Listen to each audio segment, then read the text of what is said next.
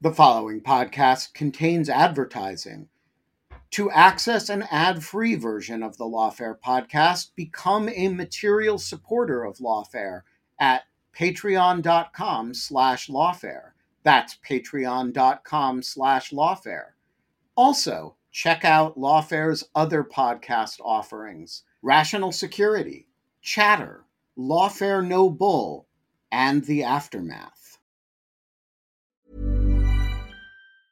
A lot can happen in 3 years, like a chatbot may be your new best friend. But what won't change? Needing health insurance. United Healthcare Tri-Term Medical Plans, underwritten by Golden Rule Insurance Company, offer flexible, budget-friendly coverage that lasts nearly 3 years in some states. Learn more at uh1.com.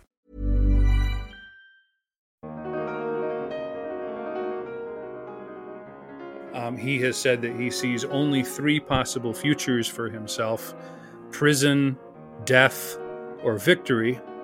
And in my opinion, he continues to act as if he genuinely believes that to be true.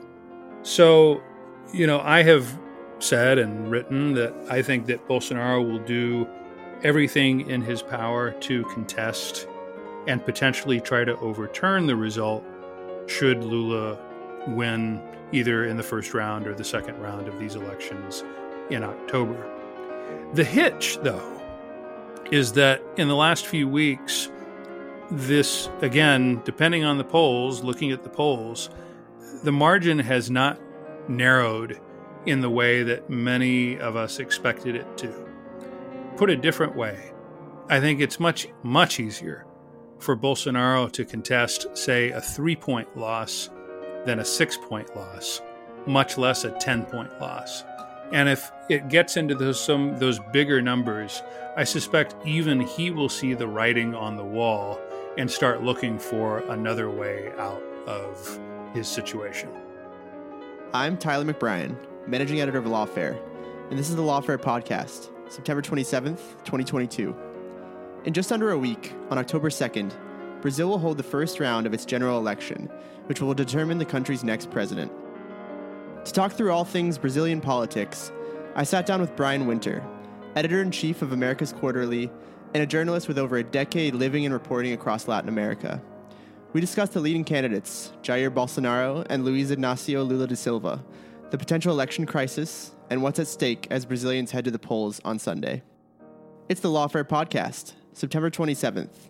Brian Winter on the imminent election crisis in Brazil. Brian, as you very well know, there's an election coming up in Brazil. So I want to ask first, if all of Brazil is a stage, who are the main players and what do they represent? Well, there's 2 main players in this election. There's the incumbent, Jair Bolsonaro. He, I'm sure, is well known to part of your audience, called in some quarters the Trump of the tropics, has presided over Brazil for the last 4 years. Very difficult period that included not only the pandemic, but difficult economy and some constant institutional tensions as he lashed out against media, the Supreme Court, and parts of the international community. And then the other big protagonist in this election is Luiz Inácio Lula da Silva, who was president of Brazil a long time ago, actually, now, from 2003 to 2010. That was a golden age of a kind for Brazil. There was a period when a lot of people came out of poverty and into the middle class, when the economy did well. But it was largely due to a commodities boom that was led by China and that led to, positive growth and a lot of these same trends in other countries throughout Latin America and the world. And so there are a lot of misgivings, even among some Lula supporters, as to whether he would be able to replicate that magic if he is elected again in this election at the age of, well into his late 70s. Great. And as you mentioned, something interesting about this election is that both of the leading candidates have both been presidents before. Of course, one is the incumbent. So given that, what are their main policies that they are pushing for this election? And how do they differ, if anything, from their respective administrations? Well, neither has gone into huge detail about what they plan to do, I think for different reasons. Lula has answered some questions about his plans, but he tends to say, in fact, to read a quote from him, he said, "You have to understand that instead of asking what I'm going to do, you just have to look at what I did." And so he's really saying, look at my past record. I was good with social programs. I was fiscally responsible as well. Everybody kind of won under my presidency, everybody from the banks and sort of big business to multinational corporations, and of course, the working class in Brazil, which saw huge gains. But again, the concern is that he may be underestimating the difficulty of an external scenario, which is going to be much more difficult should he be elected and take office on New Year's Day 2023.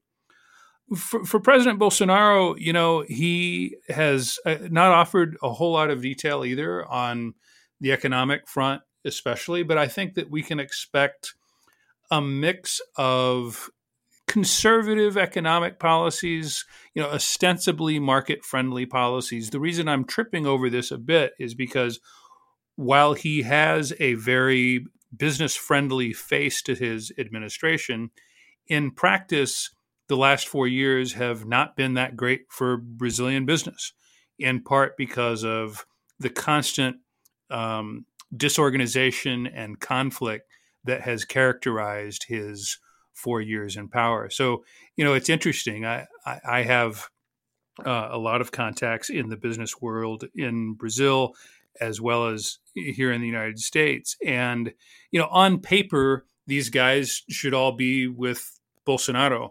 But in reality, they're pretty split because they say, the Bolsonaro years have been kind of a mess.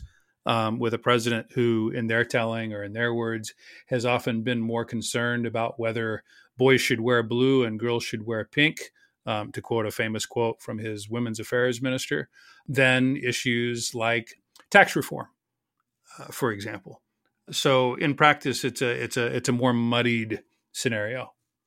Yeah, it's a great quote from Lula, who, as you mentioned, is entreating people to look at what he did. In addition to what you mentioned during Bolsonaro's tenure, what else would someone find if you looked at what he did in the past 4 years? Well, it's been a difficult 4 years for Brazil. Brazil has lost more than 670,000 people to the COVID-19 pandemic.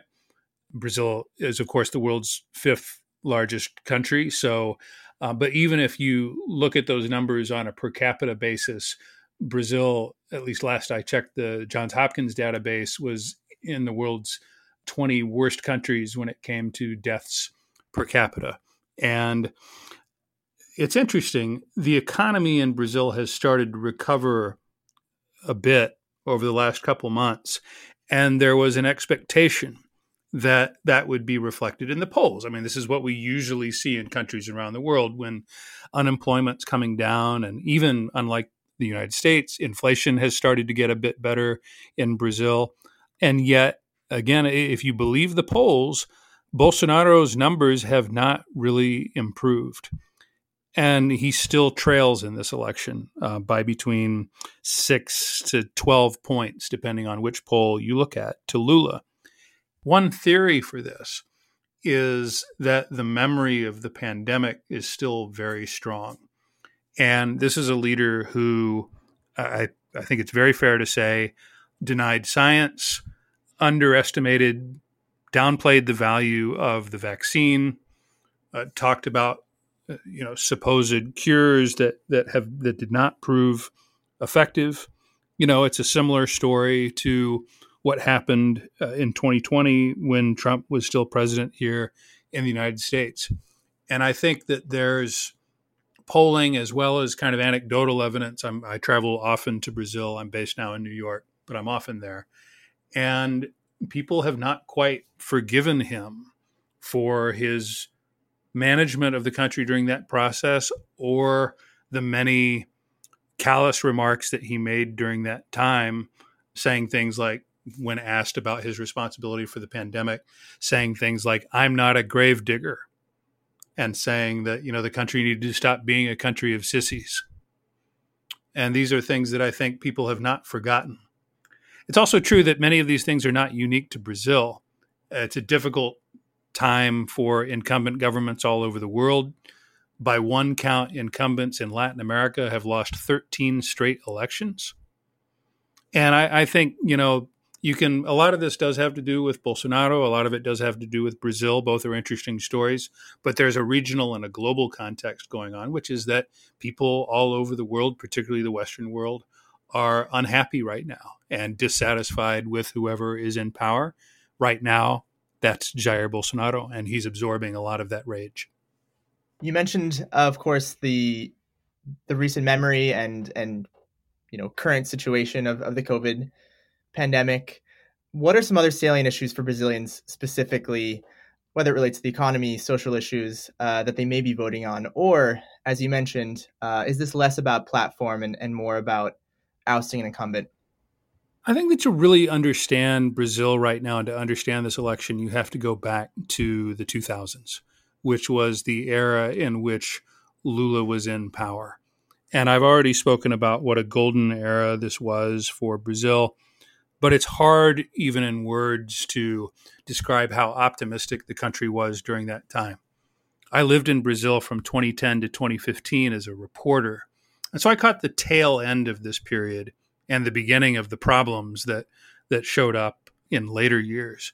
But during the 2000s, which was during Lula's presidency, this was a country where the middle class grew by some 35 million people. But it also seemed like Brazil had kind of cracked the code and was finally realizing the potential that people have long said Brazil has. There's this old, tired quote about Brazil that comes from the author Stefan Zweig, who said, "Brazil is the country of the future, and it always will be." And that has captured some of the country's fits and starts in its development over many decades. There was a sense in the 2000s that the future had finally arrived. And then not long after Lula left office in 2010, not long after my arrival, things started to fall apart. And even though Lula was no longer presidency, it was his handpicked successor who won the 2010 election. This was Dilma Rousseff. And under Rousseff's watch, the country really fell apart. Brazil is actually poorer today on a per capita basis than it was 10 years ago. That's an astonishing statistic. And so as we get into the present day, you asked about the issues in this election. It's true that inflation has come down or started to come down. It's true that unemployment is also now below 9%, which makes it the lowest unemployment in Brazil since 2015. But the residual consequences, not only of the pandemic, but of this intense, terrible period of time during the 2010s that followed the years of prosperity, are still with the country. And to cite one other statistic, there are an estimated 33 million Brazilians in a country of some 210 million who are suffering from some degree of hunger. And in a country where there was at least the idea that was part of the past. So I think it's a country that lived through its bonanza years, which were then followed by extreme difficulty. I mean, an imperfect parallel would be the 20s versus the 30s, in the last century here in the United States, and is now trying to find its way again. And the polls tell us that a majority of Brazilians, at least for now, think that electing the guy who oversaw those boom years is the right way to try to do it. And I'm sure there's an old adage somewhere cautioning against predicting Brazilian politics. Maybe Stefan Zweig has another nugget there. But I'm going to ask you to do just that. If you could game out a few of what you think are the most likely scenarios in the election, and I'd ask you just to talk about the election for now, because I definitely want to go into what may come after, which I think is the biggest question facing many people right now. But how do you see this election going? Can we put a lot of stock in the polls that Lula has quite a comfortable lead? The record of polling in Brazil is quite good. There is some kind of Bolsonaro myth-making to the contrary. But actually, if you look at the big polls, they have been quite accurate over the years. By the time election day came around in 2018, they predicted Bolsonaro's margin of victory pretty accurately. And those same polls are now telling us that Lula has a very steady lead of between, again, like I said, 6-10 percentage points, maybe a bit more. As a matter of fact, I mean, in some ways, this has been a very boring campaign. I say that not, I mean, there's been plenty of controversy and plenty of heat and light, but the numbers themselves and the main players have not moved that much. There was some speculation that perhaps a third-party candidate could make waves, maybe someone kind of in the center-right space, but that really hasn't happened. There's another candidate named Ciro Gomez, kind of on the center-left, who has captured some of the anti-Lula vote that doesn't want to vote for Bolsonaro, but not in a way that has made any material difference in this race. The race between Lula and Bolsonaro has also been somewhat steady. I mean, the gap has closed by a statistically significant amount since March of this year. But that was probably always going to happen as more Brazilians started paying attention to this election. Which is all to say, I think that the base scenario still has to be a Lula victory by a fairly comfortable margin. It is the year 2022. We have seen other countries where the polling has gotten it completely wrong. And so I am constantly reminding myself of the need to not take polls as gospel. When I was last in Brazil earlier this month, I heard one pollster himself say that he believed that the margin in Lula's favor might only be half what his own poll showed, because he believed that Bolsonaro voters might be, for different reasons, either afraid or shy about sharing their true intentions, essentially because they believe that the other institutions in Brazil are against them. That's a key Bolsonaro talking point. But I don't think so. I mean, I still think that at the end of the day, the most likely scenario is a Lula victory of between 5 and 10 points in the first round. And then if there's a second round, which it seems likely at this point, that Bolsonaro would lose by about 10 points. Quality sleep is essential. That's why the Sleep Number Smart Bed is designed for your ever-evolving sleep needs. Need a bed that's firmer or softer on either side? Helps you sleep at a comfortable temperature? Sleep Number Smart Beds let you individualize your comfort, so you sleep better together. J.D. Power ranks Sleep Number number 1 in customer satisfaction with mattresses purchased in-store. And now, save 50% on the Sleep Number Limited Edition Smart Bed for a limited time. For J.D. Power 2023 award information, visit jdpower.com/awards. Only at a Sleep Number store or sleepnumber.com. Hey, I'm Ryan Reynolds. Recently, I asked Mint Mobile's legal team if big wireless companies are allowed to raise prices due to inflation. They said yes. And then when I asked if raising prices technically violates those onerous two-year contracts, they said, "What the f*** are you talking about, you insane Hollywood ass?" So to recap, we're cutting the price of Mint Unlimited from $30 a month to just $15 a month. Give it a try at mintmobile.com/switch. $45 up front for 3 months plus taxes and fees. Promo rate for new customers for limited time. Unlimited more than 40 gigabytes per month. Slows full terms at mintmobile.com. So if we take the polls, as you said, which indicate Lula wins, what happens then? You've mentioned in one of your articles, you've called it, there could be an imminent election crisis. Bernie Sanders, along with some moderate Democrats, have also raised alarms of a potential coup. What are people afraid of happening after the election, of a Lula victory in particular? Well, Bolsonaro has made no secret of his intentions with this election. He has said that he does not believe in the integrity of Brazil's electronic voting system. He has said that he will only accept a result that he deems to be auditable, which means he wants a paper copy, essentially, of each vote. That will not happen Brazil's Congress voted in 2021 not to modify the current electronic system. He has also described Lula not just as an opponent, but as a illegitimate, a quote unquote, criminal threat who, open quote, can only win via fraud, end quote. And then finally, with regards to how Bolsonaro himself appears to see this election, he has said that he sees only three possible futures for himself: prison, death, or victory. And in my opinion, he continues to act as if he genuinely believes that to be true.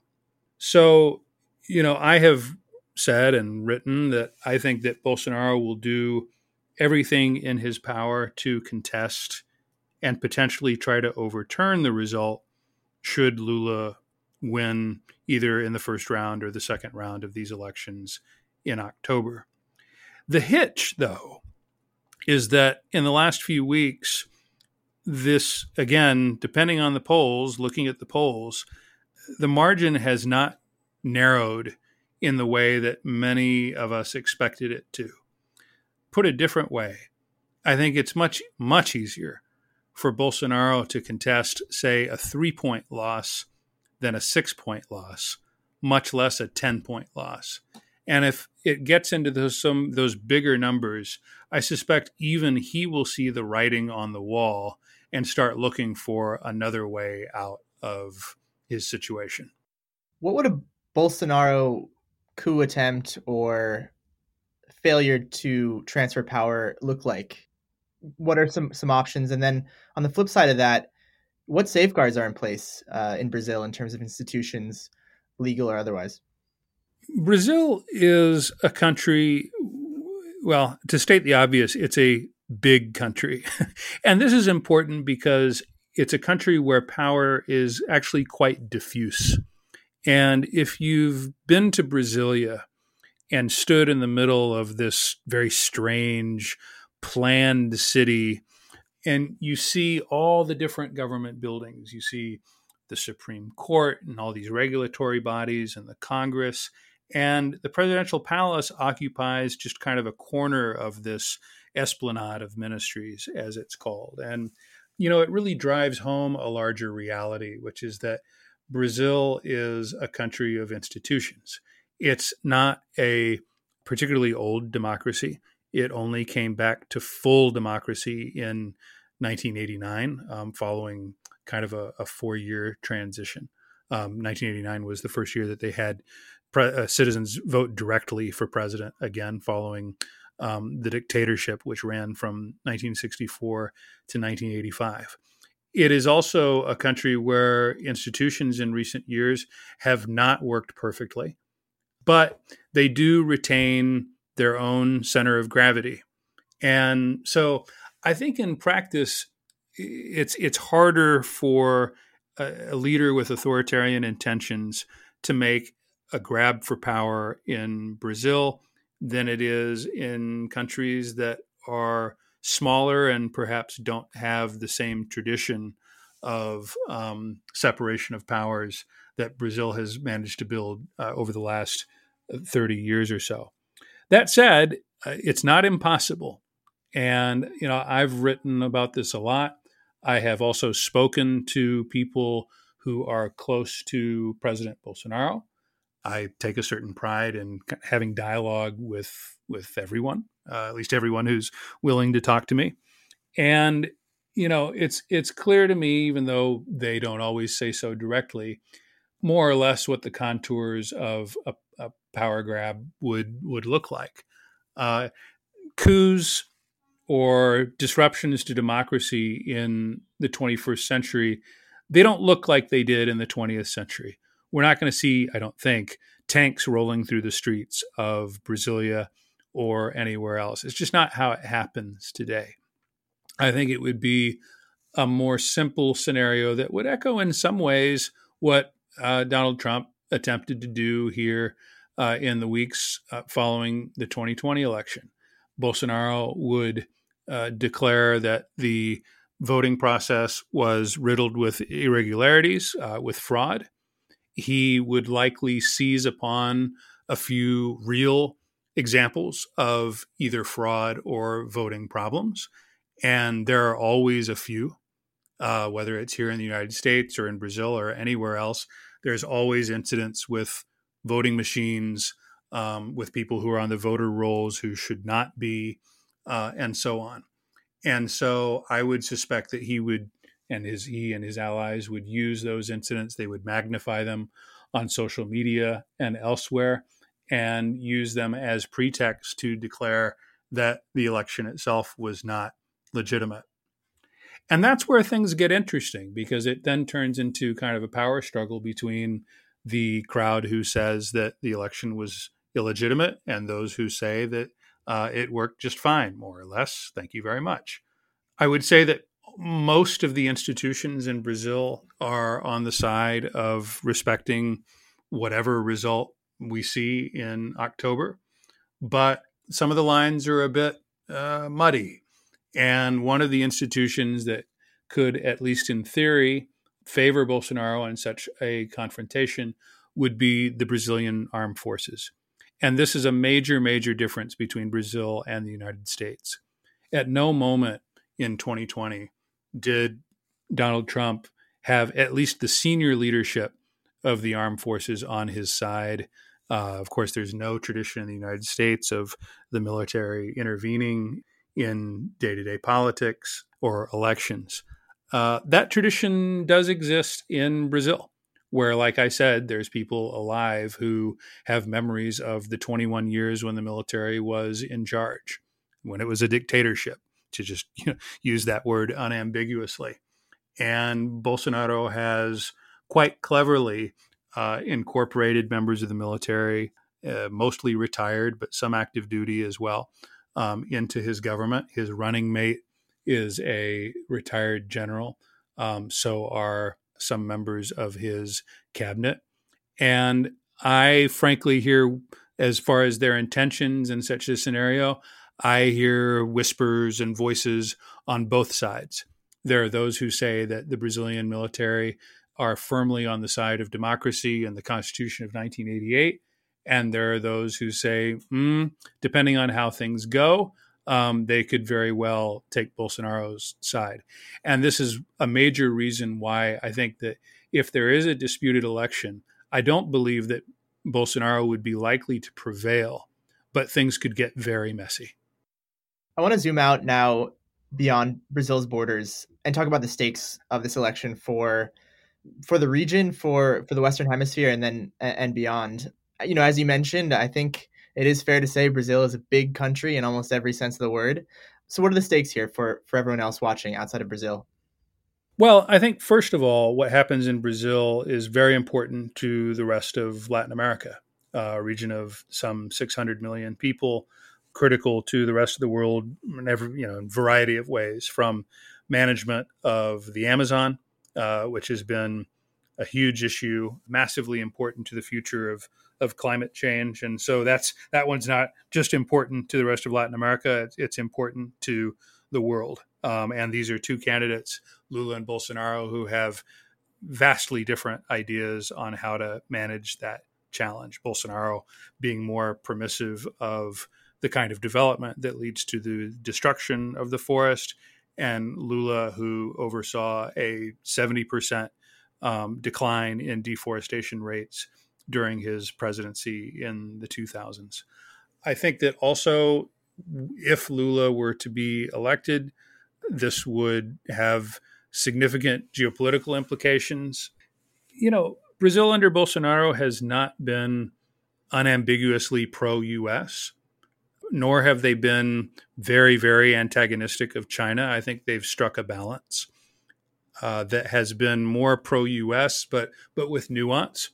I think if Lula were to be elected, it would also be nuanced. But if you look at this as a spectrum, I think that Brazil would move one or two clicks closer to Beijing in terms of its geopolitical and trading relationships. It's also true that if Brazil was to go left, that is, if they were to elect Lula, it would consolidate a trend that we've really seen over the last year, which is a wave of left-leaning presidents in Latin America. There's great diversity within that group, starting with the fact that some of these leftists are dictators, Nicolas Maduro and Daniel Ortega, to name two. And some of them are true, I think, shining lights when it comes to a commitment to democracy and institutions. I would include the Chilean president, Gabriel Boric, in that category. But with Lula, I think that the trend toward left of center leaders would be unambiguous.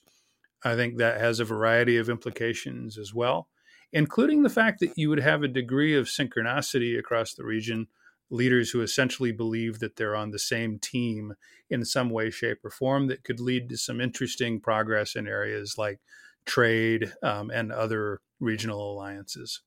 But, I think for most of the global community, I think probably the biggest stakes in this Brazil election probably involve the Amazon. And finally here, I'm just curious to hear how you're going to spend Election Day, what you'll be watching for, if you have any Election Day traditions, anything like that. Well, I've covered Brazilian elections going all the way back to 2006 as a reporter, and now in my current capacity as a political analyst and columnist. I will probably be here. Now, I will definitely be here in the United States, at least for the first round. But, it's easier to be a Brazil expert in the year 2022 than maybe it was 20 or much less 40 years ago. You can watch all the networks online. You can subject yourself to Twitter if you're feeling brave. There's all kinds of ways to try to keep tabs on what's going on. And I'll be talking to all of my contacts there on the ground for what I expect will be a pretty tense day, in part because of these concerns over the possibility of an institutional crisis, which are real.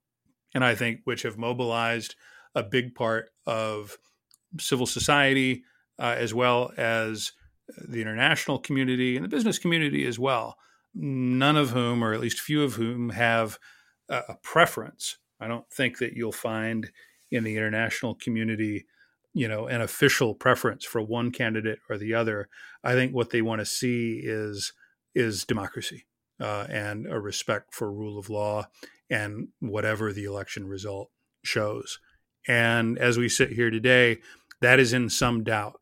So I think all of us are going to be watching very closely to see how things happen in the first round. And then if there is a runoff, it's a country where things get very tense.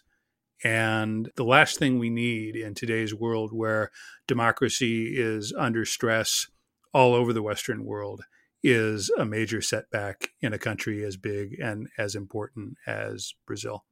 So we'll see. It's going to be one to keep an eye on for sure. Brian, thank you so much for taking the time to talk to us about Brazil, land of the future, as Stefan Zweig so aptly put it decades ago. Let's hope so. Thank you so much. The Lawfare podcast is produced in cooperation with the Brookings Institution. You can get ad-free versions of this and other Lawfare podcasts by becoming a Lawfare material supporter at patreon.com/lawfare. You'll also get access to special events and other content available only to our supporters. Please rate and review us wherever you get your podcasts. Look out for our other podcasts, including Rational Security, Chatter, Allies, and The Aftermath, our latest Lawfare Presents podcast series on the government's response to January 6th. Check out our written work at lawfareblog.com. The podcast is edited by Jen Patia-Howell, and your audio engineer this episode was Jay Venables of Goat Rodeo. Our music is performed by Sophia Yan. As always, thanks for listening.